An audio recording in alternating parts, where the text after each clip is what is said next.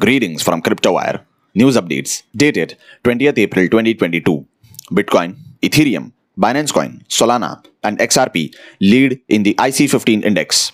The value of IC15 remains between the range of 61,000 and 62,000.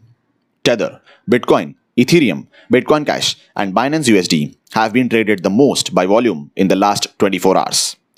Cryptocurrencies saw an upgoing today.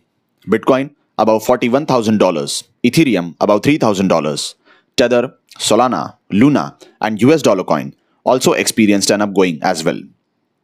Political parties in Ireland have been banned from accepting donations in the form of cryptocurrency. Minister Derek O'Brien has said that they have taken these steps to avoid foreign interference in politics.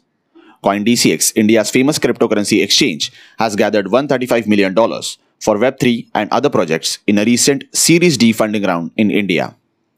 Major crypto-friendly stock trading app Robinhood has acquired UK-based crypto asset firm Ziglu and is thinking of expanding itself globally.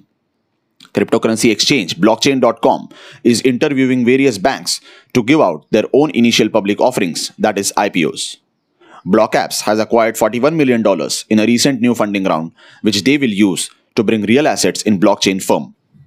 Nirmala Sitharaman, the Finance Minister of India, has proposed a global cryptocurrency framework to keep an eye on the money laundering and illicit activities in cryptocurrency.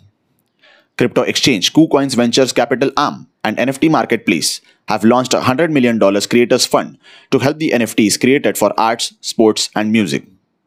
International Monetary Fund (IMF) has said that governments need to have a capital control on crypto alongside traditional assets amidst the ongoing war between Russia and Ukraine. More updates. A webinar has been arranged on 22nd April 2022, Friday evening 5 p.m. on the topic Trading Strategy in Crypto for Beginners. For more updates, do follow our Facebook, Instagram, Twitter, and YouTube pages of CryptoWire, social media ID @RealCryptoWire. Thank you.